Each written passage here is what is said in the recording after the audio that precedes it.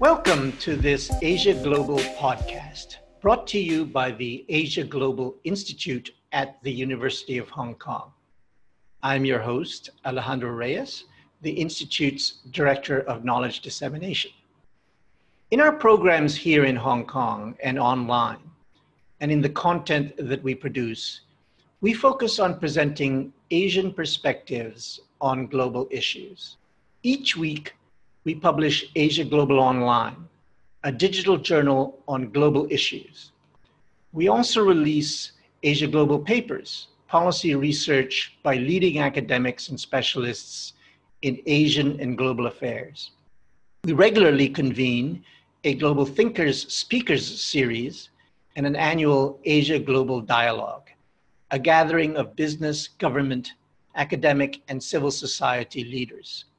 Finally, we have the Asia Global Fellows Program that brings to Hong Kong mid-career professionals and policy experts, emerging leaders from across the world for 3 months of interaction and experiential learning about the region. Follow the Asia Global Institute on social media, Facebook, Twitter, LinkedIn, and YouTube, and visit the Asia Global Institute website to sign up and receive our news and information, including the weekly Asia Global Online Journal. This podcast is part of our Meet the Authors series, where we have a conversation with contributors to Asia Global Online and other publications of the Institute. Joining me now from Yerevan, Armenia, is Dr. Maher Sahakyan, founder and director of the China-Eurasia Council for Political and Strategic Research.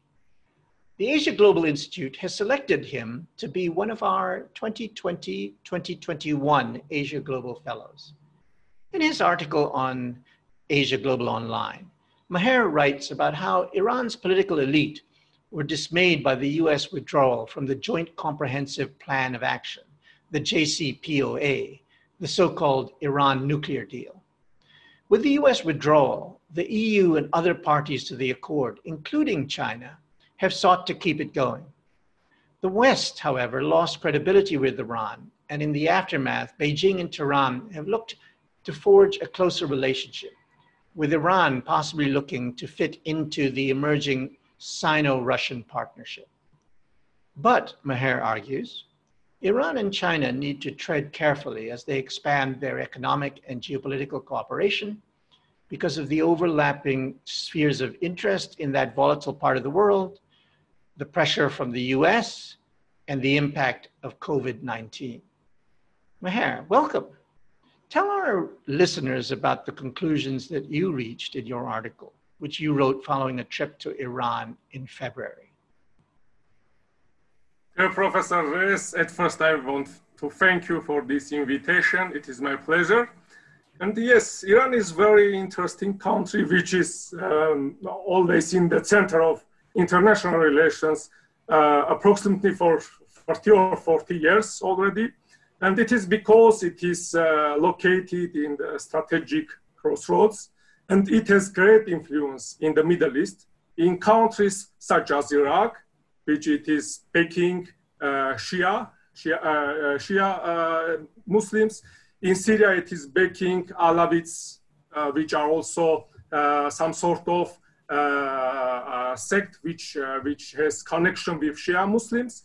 And in Lebanon, it is backing and helping Hezbollah. It has its influence in Palestine as well. And recently, it is also backing Yemeni Houthis. So it is making this country powerhouse in the Middle East. And for this reason, of course, US is disappointed. And of course, Iran cannot compete in Middle East with the US, but it can compete with the ally of the US, Israel, and can make a threat for this country. And of course, we must mention about Saudi Arabia as well, which is also one of the most strategic partners of the US. So for this reason, Iran stood a great threat for the Israel, for the Saudi Arabia, and it is in some way challenging the US and the US influence in the Middle East. it is good for the other players. It is good for the other players, such as China, which cannot compete now in the Middle East with the US, because the US has created great network of allies from the Arabic states and from the Israel. But of course, China is coming to Middle East with its Belt and Road Initiative, making here investments, and it is giving economic influence to China, which in the future will stand already political influence, which will have China. And Iran can be mentioned, but it is very important for China for the following reasons. Iran has great quantity of energy sources, and we know that China is the country, and we can say that a country economy, and these energy sources it needs for its for developing its economy. Then the next reason is that as I have mentioned, in Middle East, Iran is challenging the US, and it is giving more room to China for maneuvering in this territory. And Iran is located in the very, very important crossroad, which is connecting south with north, west with the east, and the Iranian territory China is going to use for its Belt and Road Initiative. And the next reason why China is interested in Iran, because Iran has 80 million population, mostly young population, which is good market for Chinese goods, So it is making Iran interesting for China, and Iran is interested in China because as you have mentioned, the US withdrew from the Joint Comprehensive Plan of Actions.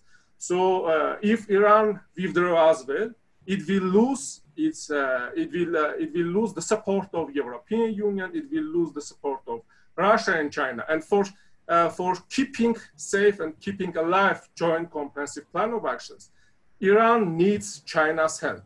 And we can mention that during the negotiation in United Nations Security Council, China helped a lot to Iran, because every time when the US was drafting new resolution on Iran, the US was writing there that sanctions must be imposed on Iranian energy sources, on production and sellings.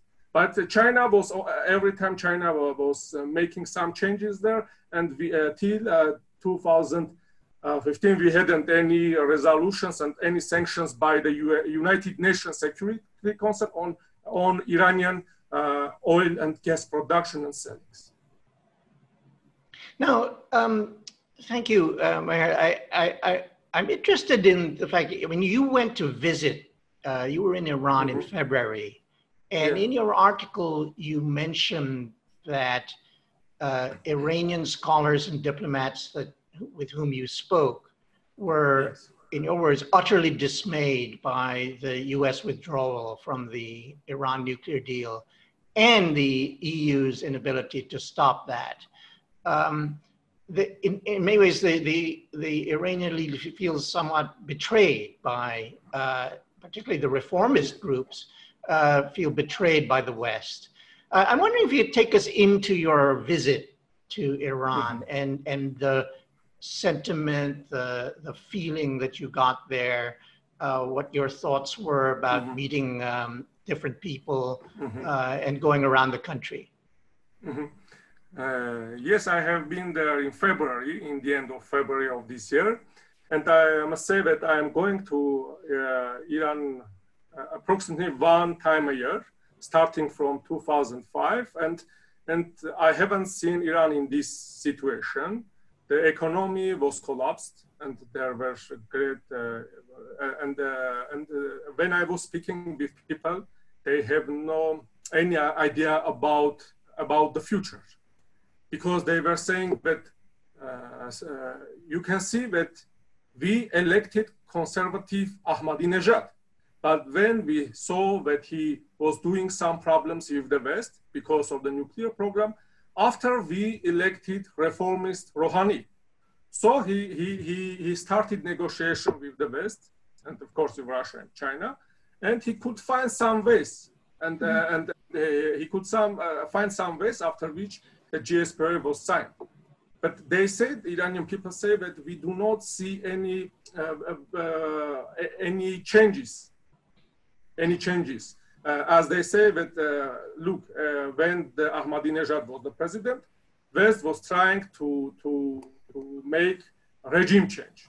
And then, after when we elected reformist Rouhani, who made some concessions and accepted preconditions of the Western powers in nuclear program, we haven't seen any changes. And after US imposed new sanctions on us, the people of Iran, they do not see any wave and future for them.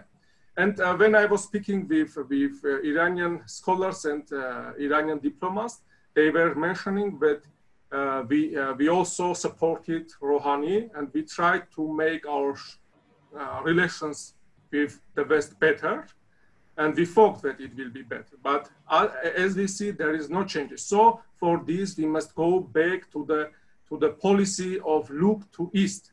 It means that we must develop our relations with Russia and China. And now we see that there are some changes in the world order, and Sino-Russian tandem is trying to stand one pole in the world, political, economic pole. And Iranians were mentioning that we are waiting for this moment when China and Russia will create this pole, and we will also try to join to this pole. For this, they are also, they got observer status in Shanghai Cooperation Organization, and they are trying to get full membership, but the United Nations Security Council's resolutions are still working, and they can stand full members if all sanctions will be lifted. And they are also speaking about standing BRICS members. They were mentioning that we can stand BRICS member, and I think that it is possible, because when I was in Moscow and speaking with Russian decision makers, they were also saying that we need also one Muslim country, big Muslim country. They were speaking about Indonesia or Turkey, but I think that now Iran has much more opportunities to join BRICS and introduce their, if not all Muslims, but Shia Muslims. Interesting. Now, what is your sense about the stability in Iran itself? Mm-hmm. Particularly, we saw, even before the pandemic, we saw protests on the street. And mm-hmm. of course, there are questions about, there was an article that's been doing the rounds about the twilight of the of the regime there. What are your own thoughts about the political stability, the stability of social stability in Iran? I think that we will see new turmoils in Iran because of the economic situation. Sanctions are working on Iran. Sanctions are working, but it is working on the contemporary people, common people, because sanctions are harming their business. Sanctions are harming their life. The sanctions are not harming, let's say, Ayatollah's life or our politicians' life, but it is harming contemporary people's life. So they will go to street. And this coronavirus also will give them added impetus to go to the streets, because there were a moment when mullahs were not closing the mosques, and many people were going there, and they were saying that if you pray, it will help you, and many people were infecting that they were going to listen everyday prayers. So this challenged the religion. This was challenged the authority of these religion leaders, because now people are questioning, where is the religion, where is the God? So, but as we know, Iran is the country which is united under the religion. It is called Islamic Republic of Iran, and religious leaders are heading the country. So I think that in the near future, and there is another moment as well, because the population of Iran, they are mostly young people. They are going out, they are traveling, they are seeing the freedom of speech, they are seeing the free way of lives in different countries, and they are coming back to home. And there are some religious leaders who are trying to say, these young people, you must wear this clothes, you must speak with this kind, and they do not want to have this. And they could not also solve the problem with young people because they have no job. They have no job. They have no job. After the Islamic Revolution, there were. It is better to say Iranian Revolution actually, because it was Iranian Revolution. After, when the religious figures came to the power, they changed it, and it stood Islamic Revolution. At that time, there were baby boom in Iran, and now these people are already want to have a job, and they cannot find it. It is making another problem for turmoil as well. Interesting. Now, Maher, you have a very interesting background coming from Armenia, and you travel a great deal, and you've been interested in Iran, and then indeed you have a long engagement in China. You did your doctorate at Nanjing University. How did you get interested in China, and how did you end up at Nanjing to do your doctorate?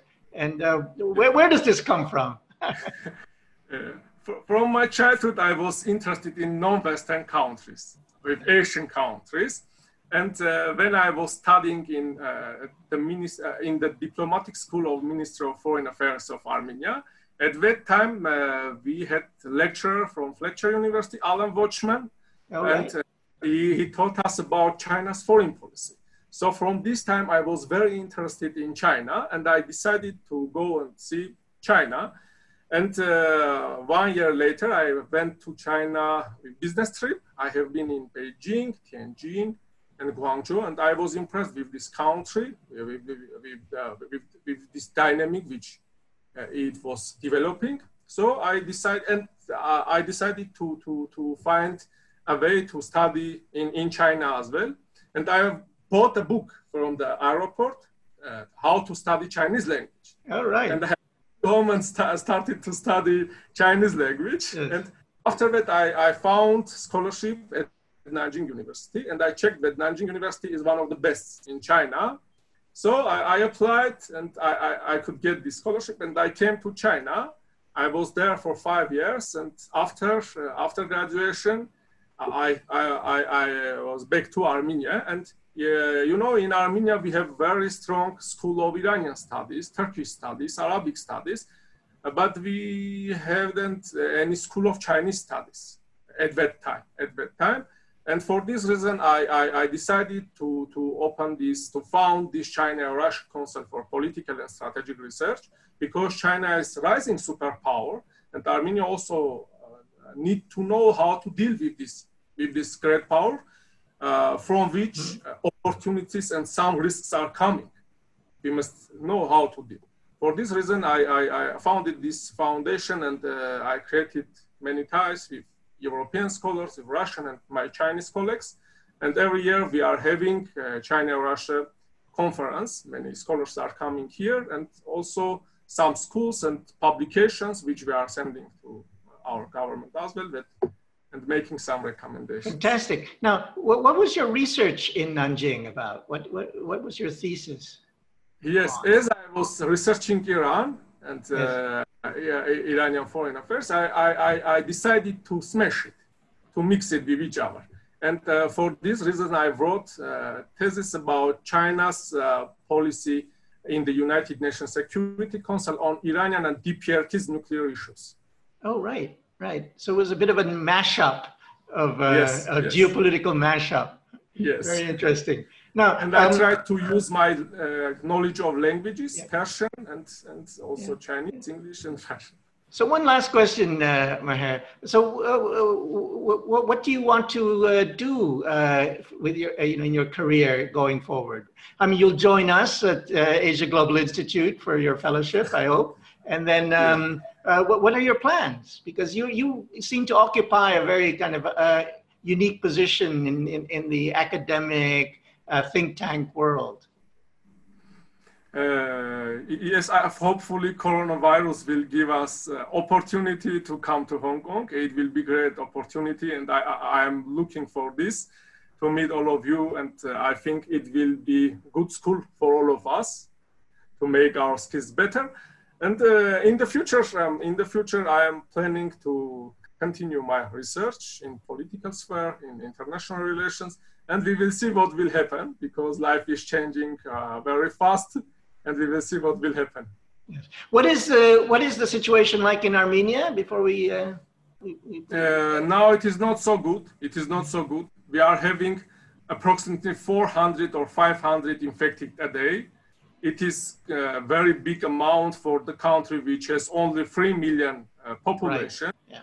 Yeah. 18,000 people are infected. So it was because we have great diaspora in the different countries, Armenian diaspora, Armenian communities. And in the time of coronavirus, many of our countrymen wanted to back to Armenia, as our government in Armenia giving free healthcare for everyone, for every Armenian. So for this, we could not stop this virus, because every time new people were coming and spreading this virus. And there were also, in the first period of time, there were also some mistakes by our decision makers in the